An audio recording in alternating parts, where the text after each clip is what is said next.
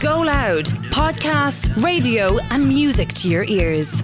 That's so iconic. That place was like a comedy. It was like a sitcom. Yeah. And then one of the times we were doing that dance, somebody ran into us and said, Quentin Tarantino and his girlfriend are sitting there on table number 7 looking for one of the magic teapots. We ran up to Quentin Tarantino and his girlfriend and I went, do you want to hear me sing? I'm going to sing Caledonia. So I sang Caledonia.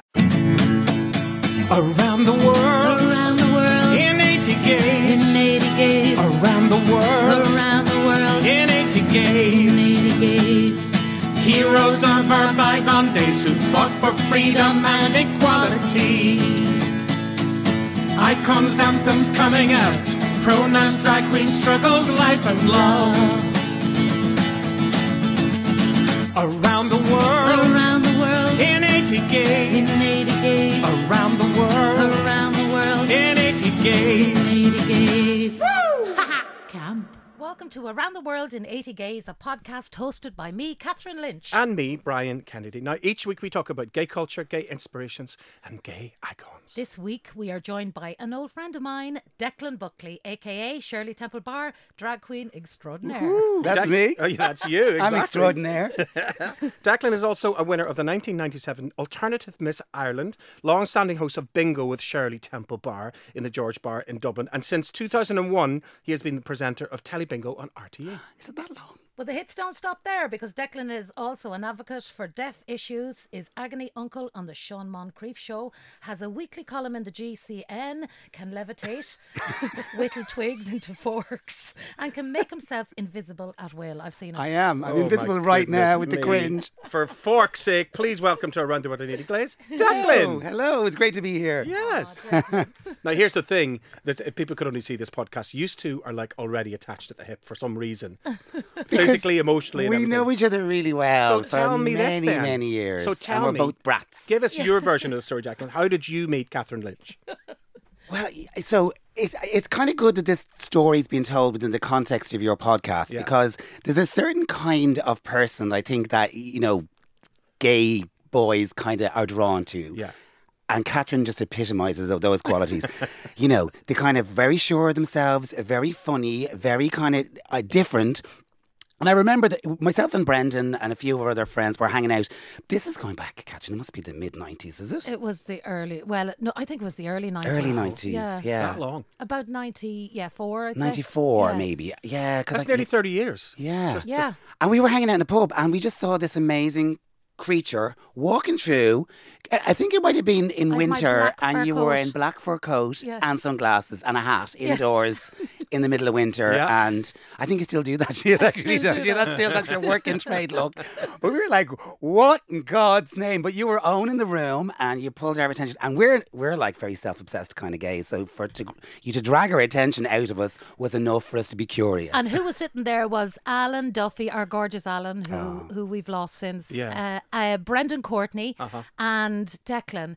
And I went over and I was totally drawn to them because I went straight over and went, hi, and who are ye? That's the way we acted in the 90s. And Declan says, well, I'm Maxie and this is Dick and Twink. And you can't get a camper opening line. Okay, so for our international listeners. But then it was just like, oh my God, we're entertaining each other. And then it was like, it was like immediate. Yeah, I think it was is that in the context of life back then for, the what we used to call the gay scene, and it's now more correctly called the LGBT scene, whatever. Yeah. There was less people. Yeah. And there were also less biologically cisgendered AFAB women running around the place. There weren't that many straight women hanging out with us because the societies were a little bit less. They were more divided. Yeah. And you were choosy as well, you see. Damn right, damn right. So it was definitely one of those things where, we hit it off. You were there fully having your chill, having a good old time, loving your life. being your own greatest hero. Yeah, do you remember that? And we were just like, oh yeah, that's exactly it. That's the reason why we're drawn to each other, is because you're just being you're authentic, and we were like in the formative parts of our own kind of gay journey. Do you think that's why gay men and women get on so well, ultimately? Well, yeah, I think it's because, well, obviously there's the kind of the sexuality thing isn't intense. And well, you both love. Oh, here we go. The story about the falafel in the bed. Oh. You told me earlier that was your safe word, Declan. Exactly. Falafel. I'm calling it falafel. No, we actually used to hang out with each other so much that sometimes it'd be 3 days later I'd say, Declan, I think it's time you went home. Or he'd say, I think it's time I went home. And I went, no. But it was also like, I mean, I referred to the thing about being a hero as well. You know, we kind of laughed where we were young and we were having the best of times. So we'd be out all night. Yeah. Working on the nighttime scene. We worked together in that Small Talk Cafe, which was like a kind of a moment in time. And sometimes we'd be straight out after work. We'd have a night out. And then Katherine at the time was also studying you were doing Buckley, yeah. And you were working. And then I'd go to my thing and we'd touch base and she'd go, I made it in today. I'm my own best hero. Oh, yeah. I've done it. I actually managed to live the high life and now I'm doing the real life. And that was what we did. Yeah, we were like, we did. I just want to tell you one funny story about Declan in Small Talk. Shane Hart was the manager there and he put on River Dance and Declan would come out and he would dance as Michael Flatfeet and I'd come out as Jean Buckneys. Now he did everything from putting even the cooking oil on his chest from the kitchen. I know, I still have the scars. We had Annie Balls, who was a drag queen on the Chips. Working on the Chips. Yeah. That's so iconic. That place was like a comedy. It was like a sitcom. Yeah. And then one of the times we were doing that dance, somebody ran into us and said, Quentin Tarantino and his girlfriend are sitting there on table number 7 looking for one of the magic teapots. And you were on a crutch that stage and he still did the dance. Yes, we had many and mad stories. We ran up to Quentin Tarantino and his girlfriend and I went, do you want to hear me sing? I'm going to sing Caledonia. So I sang Caledonia. Anyway, we are hogging this. That was so funny. Please save us, Brian. From our stories. I'm loving it. What I really want to know is, how did you come up with Shirley Temple Bar, the name? Because it's one of the best drag names I've ever heard, I think. Well, I didn't come up with it, actually, to be honest with you. Okay, this is another thing that Katherine and I share, is that we both were contestants, winners, actually, of the Alternative Miss Ireland. And in 1997, Panty was organising the contest for that year. I hadn't actually seen the event. I knew it was for a good cause and I knew it would be a kind of a gas night out. And I was an easy kind of sell on the whole thing. But I had to come up with a character and a thing that I was doing. And Niall Sweeney, who's also a friend of ours and a very well-known graphic designer, just threw the name at me and I just grabbed it and then kind of spun the whole thing out of that. Like, okay, she's going to be an underage gymnast and she's going to, at the time there was a lot of talk about inner city drug problems. Yeah. So 14. I was like talking about, I'm giving up the drugs to, take on, gymnastics and try to win the community games. Meanwhile, we're performing in a club where ecstasy was in full. It was the 1990s. Yeah. It was like definitely a kind of a drug culture going on there. So it was that kind of ironic, is this, what's going on here? Yeah. But yeah, so Shirley Temple Bar wasn't my real name. That wasn't my own idea. That's my But also, we had to do day wear, evening wear and swimwear. And so his swimwear was all about the Veruca socks. It was so funny. Everything that he did to win that. And I think in a way you created the whole energy of Alternative Miss Ireland. When you won, it became a situation where we could be, do more characters. Yeah. I could go into it then because I wouldn't have been really able to go into it. How does a straight woman go into Alternative Miss Ireland and win it? Yeah, well, you're Katherine a straight Lynch. woman who stuffs her bra, wears wigs. And you were a drag queen. And boots. Yeah. So I was a drag queen anyway. You were, and that kind of thing. I mean, it is a really weird thing because it isn't, or wasn't in its early stages, even a drag competition. It was kind of an arty crowd doing it. Most importantly, it was a charity fundraiser for HIV and AIDS. Yeah. And it was a fun night out, and it was just meant to be that on its own.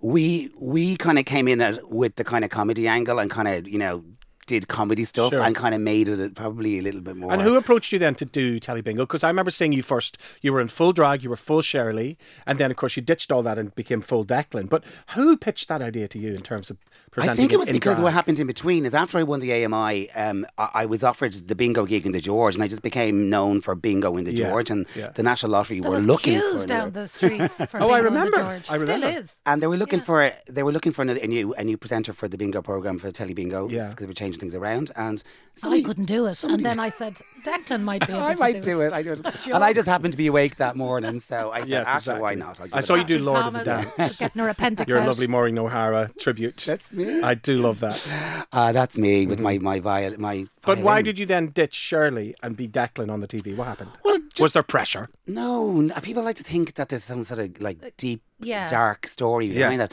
To be honest with you, people forget that I was doing Shirley Temple Bar drag twice a week, actually. It was 2 times a week back then. Every week for 3 years. And that was just extras. really draining. And I was doing nighttime events, and it was just got to the point where it's really like I have the figures here. It says you did 1,200 shows in the George. Wow. Well, that's probably a little bit old now. That's probably so more. even more, like double that now. Yeah, that's in the George. Wow. And then the telly shows are different as well. That's like 3 times a week, So the drag thing just became relentless. Yeah. And I was kind of an accidental drag queen. It wasn't my vocation. You were I didn't comedian. I didn't know what it was I was getting into. And it was the same for me, but what Declan created was with Bingo was a platform for the next alternative Miss Ireland's to have a place to perform in. So when I won as Tampi Lilletta, periodically obsessed country and western star. Stand by your man. Stand by Stand by your trans. Thank goodness. Yeah, I love that one. We're going to change it to Stand by your trans. That's right. But so we got a chance to go to Bingo, and it was, he'd give us a wage and a platform, and it was wow. Yeah, it was amazing for me. And a bag of sandwiches at the end, the end. Carbs? Come on, are you mad? Yeah, we were crazy back then. Yeah. Do you think it has changed now, the drag scene, or is there still great? Yeah, definitely changed. I think there was we were working in a club back then, and it was a club life, and it was everything that it entails, which is a little bit kind of underground and a little bit but also kind of what's the word I'm looking for? Gritty. Yeah, but kind of putting a finger up to society. Yeah. It was not. We weren't punks. wanting to be taken seriously. We were basically going, life is silly, we're silly, ha ha ha, come laugh with us and have fun. Whereas nowadays, with the advent of RuPaul's Drag Race and a real sophisticated, commercialised version of that type of entertainment, it's become entirely separated from the community. It's everywhere. Everywhere. Yeah. Everywhere. And as well as that, a lot of the things we said at the time, which were hilarious, would not be allowed to say now. And that's also there's enough true. looking over your shoulder as well, and there was no cameras. This is the one thing I laugh about all the time. I'm so glad and so lucky that social media and all that kind of stuff was. Although I would say there'd be some classic great performances that I'd be very proud of, but mostly on the level I'd be going, no, there was some very messy moments. Myself and Panty and Veda have some classic stories that will never be told about our messiest moments, where we were working on a gig the night before that we had to get to a gig the next day, and the state that we arrived in. Yeah. Because of what we did in between, and that's I think the girls always turned up well. We always showed up. Thank God for good lighting. You were way ahead of RuPaul. I mean, like Dolly opened, or not Dolly, but Panty opened the show like RuPaul opens now, and it was 20 years ago. So it was 30 years ago. He used to open it by saying, "Dear Dolly Parton, in your infinite wisdom and great wigs, help us to choose wisely, and may the best queen win." Sure, it's the same script as RuPaul. Yeah. Oh my God, that's hilarious. When you say that, I remember all of those words. Yeah. But actually, now I see that RuPaul is a Robin bastard who stole Panty's whole spiel there. Yeah. That's outrageous. That is outrageous. Don't walk out. Please. I'm going to throw the table upside down. You hear it all on our podcast, don't you, ladies and gentlemen? If you're joining us from God knows where. About Shirley. We probably want to know a little bit more about Declan. Well, I've learned a new phrase already today, which is coda. I'd never heard of coda before. Yeah. You are a coda. What's coda? I don't know that. Well, it's a child of deaf adults. Yeah, and coda, yeah. So coda is like an expression. Of course, the Americans came up with it because they were kind of galvanised as activists around, deaf issues. And then, so obviously the issues facing deaf individuals are separate from the issues or the scenarios that are experienced by their children. Mm-hmm. But children of deaf parents have a kind of a weird existence, because I suppose it's like, imagine your mum is Spanish and your dad's Irish. Yeah. You have a different experience to somebody who has two parents who are Irish, because you're living in two different worlds and the culture thing.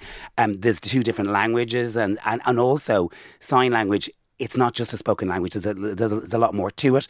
And then ultimately you're talking about parents who have, it's a disability. Like deaf people have something that stops them from interacting in the world in the way that hearing people can. So there's a lot of stuff going on there. So yes, I'm a Coda. Coda became very well known when the film Coda won the Oscar last year. And how did you come out to your parents? Was it different? Obviously it was. You signed I was trying to tell them for ages. Was there sign language for I'm gay? Like, seriously, is there a sign language for it? It's really funny you should say that. I was trying to tell them for ages and they wouldn't listen to me. Have they met you? This is actually another point. It's like some people don't need to come out because they're already out by their very existence. Yeah. So, yeah, I think I've just lost my train of thought. No, I was asking you, is there sign language for gay? I'm gay, I'm trans, I'm... Well, yes, of course there is. But the thing about it is that I learned my sign language from my parents. Right. So it was only until I was older that I was meeting actual young deaf people that I could learn what the sign for. This is when you're going to need your beeper thing is like and shag and lesbian and you know let's have a treat now, whatever it is. Yeah. So I didn't know any of, but I know it all now because I'm a quick learner. So did you learn kind of slang? Colloquial sign language from your parents that then you went into the world and thought... No, it's like you know, what if you could only learn English from your parents, and your parents were trying to be good parents, you wouldn't learn bad words. You wouldn't, you know. So it's just not. That was not in our vernacular, and they don't swear to each other. Declan, gay is not a bad word. Well, that's a good point. Thank you for enlightening me. What I meant is a certain kind of even, sexual terms. Whatever. But so there wasn't a moment as such where you came out. It was it an energy or was it a gradual thing? So, I'm going to tell this story because it's kind of funny. Okay. So, like, I'd kind of come out in stages, and I think anybody who's gay knows that you don't just come out one day, you don't just flick the light on and then, unless you do it in a very public way and then everybody knows in one moment. I mean, maybe that's the way you feel about yours. But I think sometimes for people coming out, it's like, first of all, you kind of have to, the idea has to come into your mind that it exists as a concept. Yeah. Then you have to self-identify as that. Yeah. And then you start to make moves in your life to place yourself in a sphere where you can activate that part of your identity or whatever. And if you're a professional person, sometimes you can separate that out from your social life and so on and so on and so on. And sometimes for some people, your family life is, your parents are kind of late to know. Sometimes they're the first to know. It depends on your existence. Yeah. So for me, my parents were a little bit late in the line because I was living in London at the time, so it wasn't imperative for me to face up to talking to them about it. You had to get used to it yourself. Yeah, and I was running them up, and I probably wasn't even sending them postcards except for every month, whatever. So, but when I came home for one Christmas, it was on my mind. Was really kind of it was in the ether, and I think it was also probably already known, but it was just one of those ones that this is coming, and I was a bit pissed off because I kind of hate this. I don't want to have a big kind of serious conversation. So my mum and I were sitting there in the living room. I was obviously staying in their house for Christmas, and we were watching something on television, and I think we had some really immature argument over what we watch on the television, because it was that level of kind of tension in the room, which is every family. And my mum said something like, really, this is so dumb, she said something like, I knew you'd want to watch this.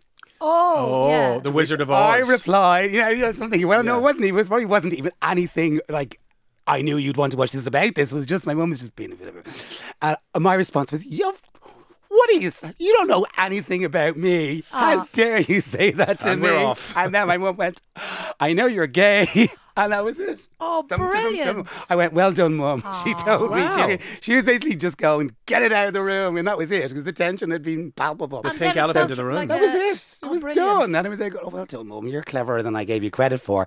So it was just done, and it was like, that was it. So no hugs, no tears. I know there was a bit of a conversation afterwards, of course, but it was just at that kind of watershed moment, kind of, the wound had to be cauterized and just done.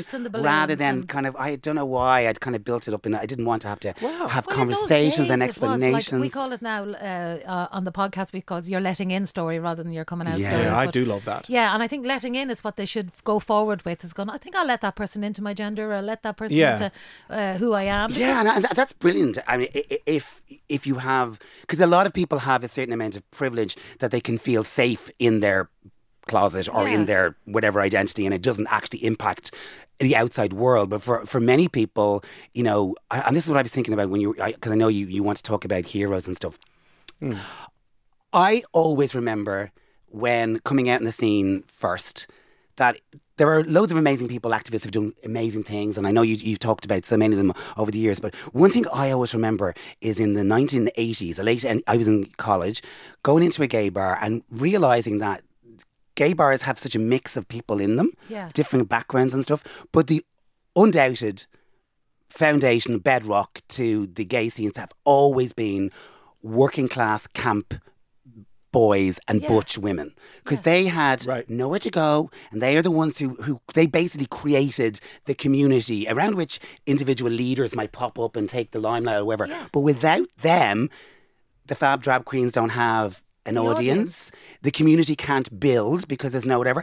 And their bravery and the crap that those people had to face. Yeah. And so they had to wear it 24 hours a day. 24 hours a day. Deal with all of the discrimination, deal with all of the kind of like class bullshit, and yet they still had the whatever, the integrity and the brilliance to be part of the communities that we needed. They were all nascent gay scenes, and there was tiny little groups of people, but they're the ones who and they never really get mentioned.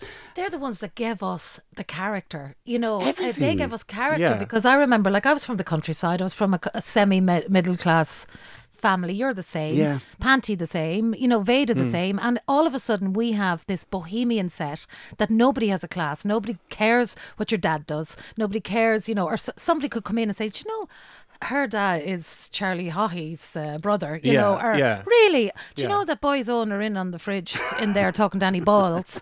You know that Quentin Tarantino is on Boots 3. Exactly. And you know that, you know, all you know, there was tracksuit boys, there was suit boys, there was, you know, every butch kind girls, of person. The mix is incredible. The mix is incredible, and the straights, of course. Yeah, but I mean, back then though, it wasn't really, because it wasn't straight men. The late 90s is only when gay bars became a little bit, you know, more open, because there were blackened windows and people were kind of, you know, ducking and diving in. It was definitely a separation. Well, all my straight girlfriends used to love going to gay bars because straight men wouldn't hit on them. Hey, here's what I do want to ask you though, Declan. Okay. Do you think that when you come up with a persona like Shirley Temple Bar and you put the garb on, that you're giving Declan a rest? Declan gets a rest and you become Shirley? Like, how much of Declan is in Shirley? How much was Shirley in Declan already? That's kind of, okay.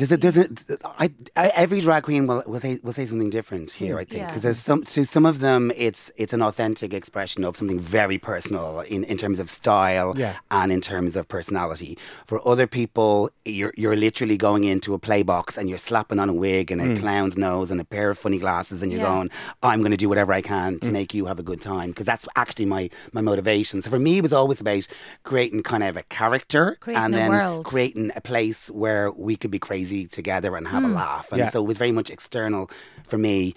For me, he was Little Britain. He was also, but then Shirley can come out Shirley was always unpredictable, because Shirley could come out the most glamorous, looking like Sarah Jessica Parker, and the most stylish, or she could come out with the two plaits and looking like ribbon, looking like with the like spots drawn on your cheeks. That's right. Looking like Pippi Longstocking. So and it wasn't. And again, for many drag queens, their aesthetic is about beauty and about what it looks like. Now it seems to be way more kind of high end, like as feminine as possible. But it's about beauty. Them, whereas Shirley was about everyone else, you know, and it was about creating a community. But again, it depends on what your interests are. If your interest in fashion and beauty and what the picture looks like at the end, then of course a photograph of one of those kind of queens will look different to a photograph of somebody who is, I'm using my quote fingers here, ugly, because the photograph only tells you part of the story, because you don't know what they just did on stage and how the room was roaring laughing with the ugly queen, while the beautiful queen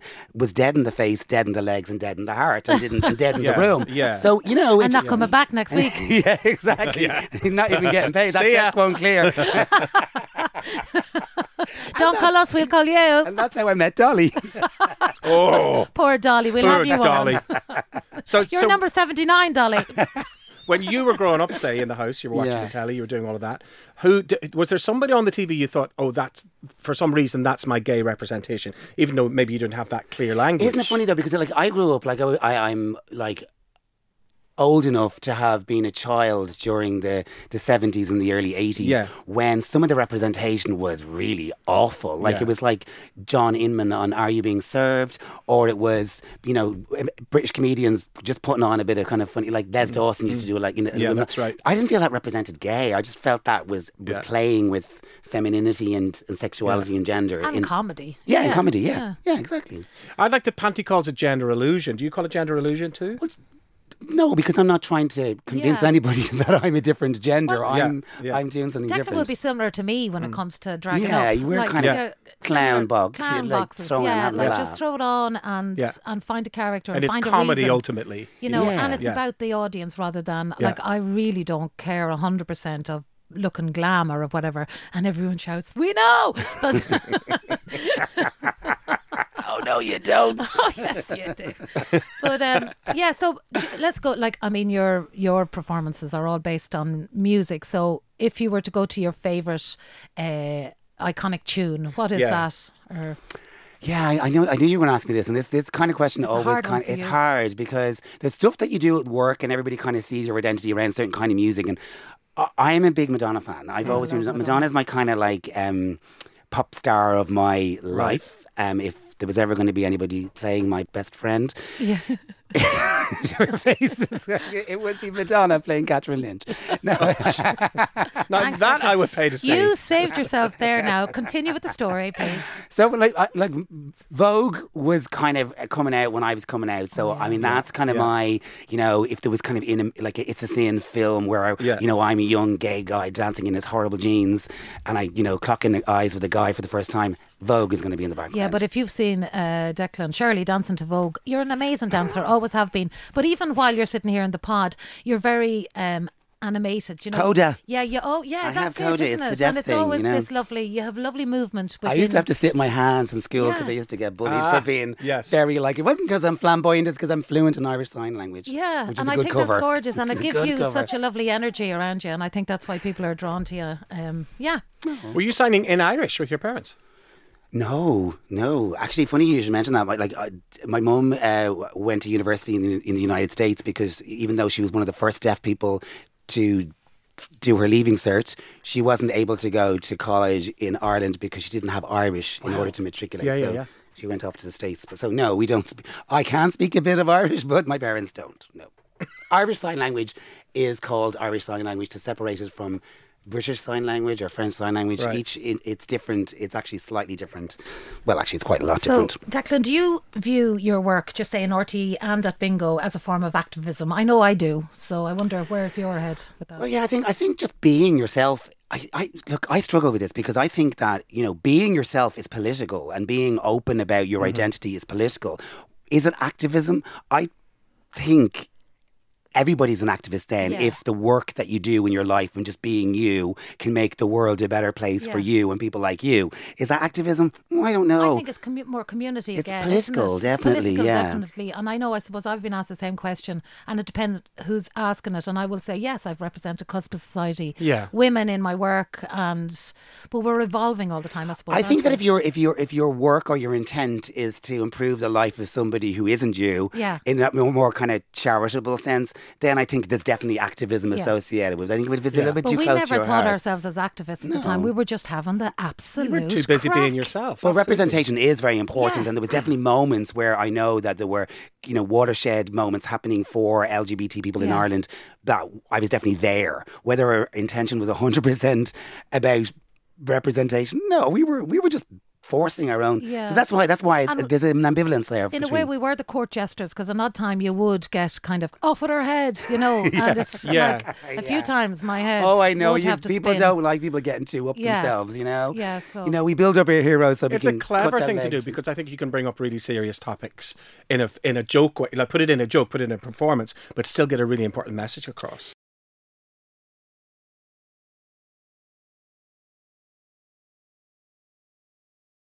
Yeah, and I think that the LGBT community, though, in Ireland is very evolved and is very informed and very political. You know, we're not that far away from a very serious conversation anytime we finish a show. We have some of our best chats in the dressing room in the George, where we talk for years and years and years, talking about, gender, talking about politics, about, every aspect of our lives and our identities, but also how they interact with the world at large. We have chats about global warming. Also, on a serious note, they had to invite me into their dressing room as well. Who was a straight girl and not on the same page all the time. I mean, I every day was a school day when I went in there, and sometimes it was intimidating and sometimes it was hilarious, but it was all, I'd never swap it for the world because it was just a learning. I've learned so much. Gay wall, you have talked about your gay icon, and the anthem and the icon are the same people. Is it Madonna and Vogue? Madonna and Vogue, no, but I think I would say that my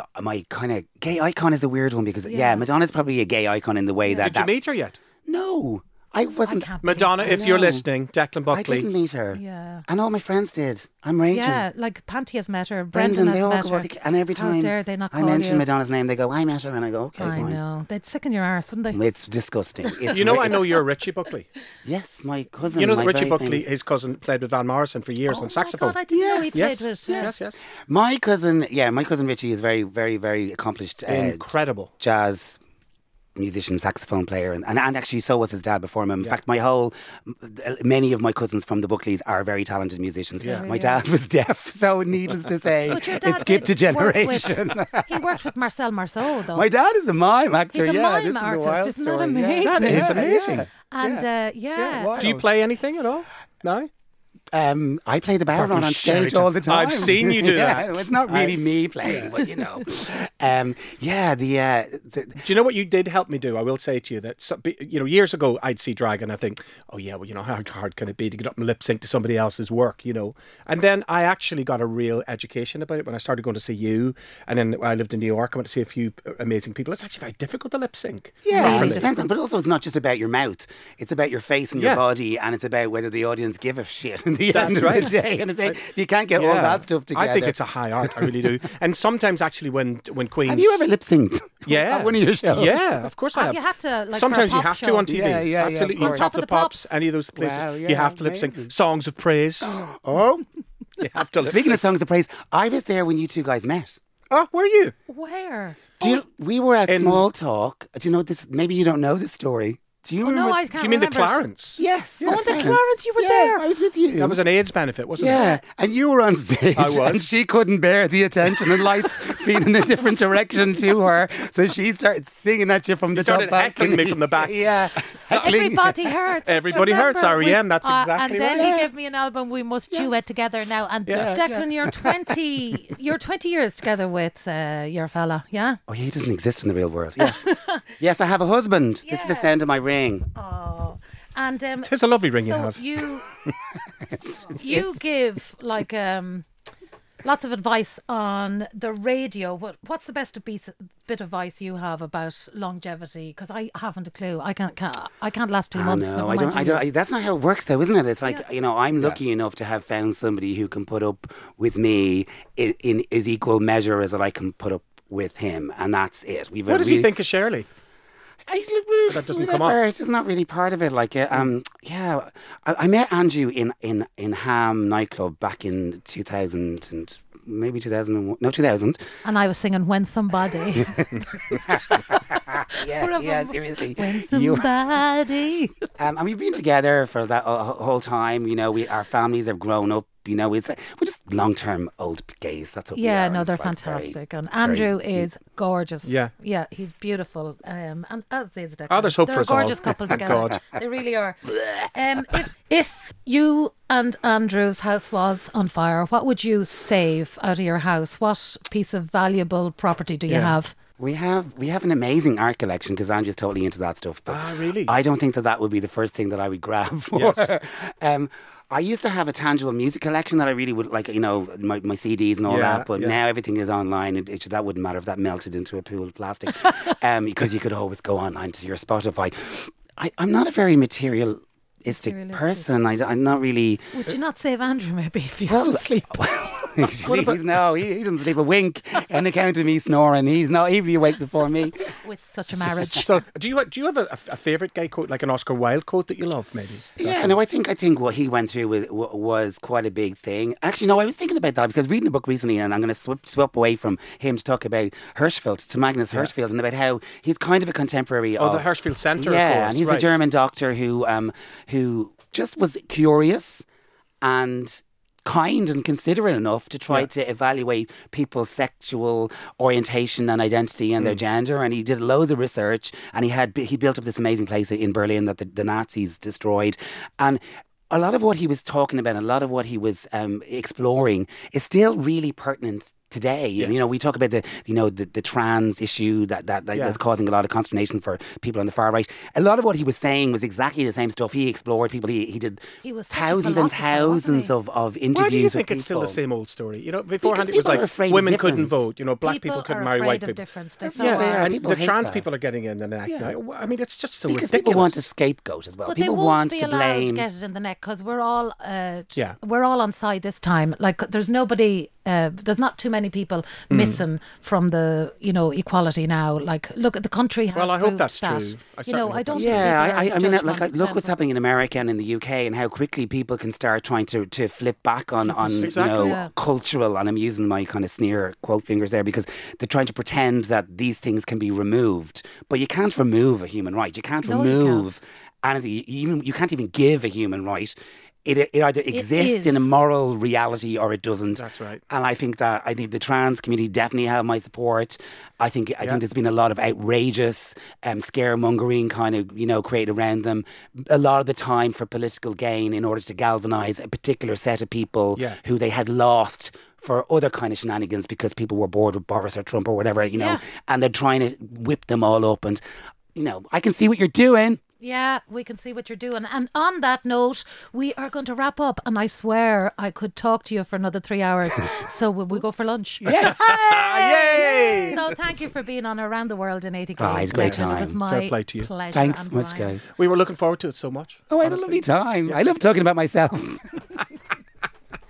Well, alas, I've got to take my legs 11 and get the heck out of here as we have come to the end of our chat with our guest this week, Declan Buckely. Oh, no, we haven't. Oh, yes, we have, Brian. Declan does the bingo, not the panto. Anyway, make sure you follow us on all our socials for the latest updates. And if you enjoyed our chat, please rate and review wherever you listen. It really matters. Yeah, it really does. Now, listen, before we leave you, each week we like to end with an inspirational quote, each from an LGBTQIA plus legend. And this week, it's from Drag Queen Empress Miss Bunny, who said, Katherine, before I go off on someone and criticise them, I try to determine if this is actually something that bugs me about myself, because that's when I'm the most critical. Oh, sounds like a good lesson to me. I don't get her at all. Hey, listen, see you all next week for another episode of Around the World in 80 Gays.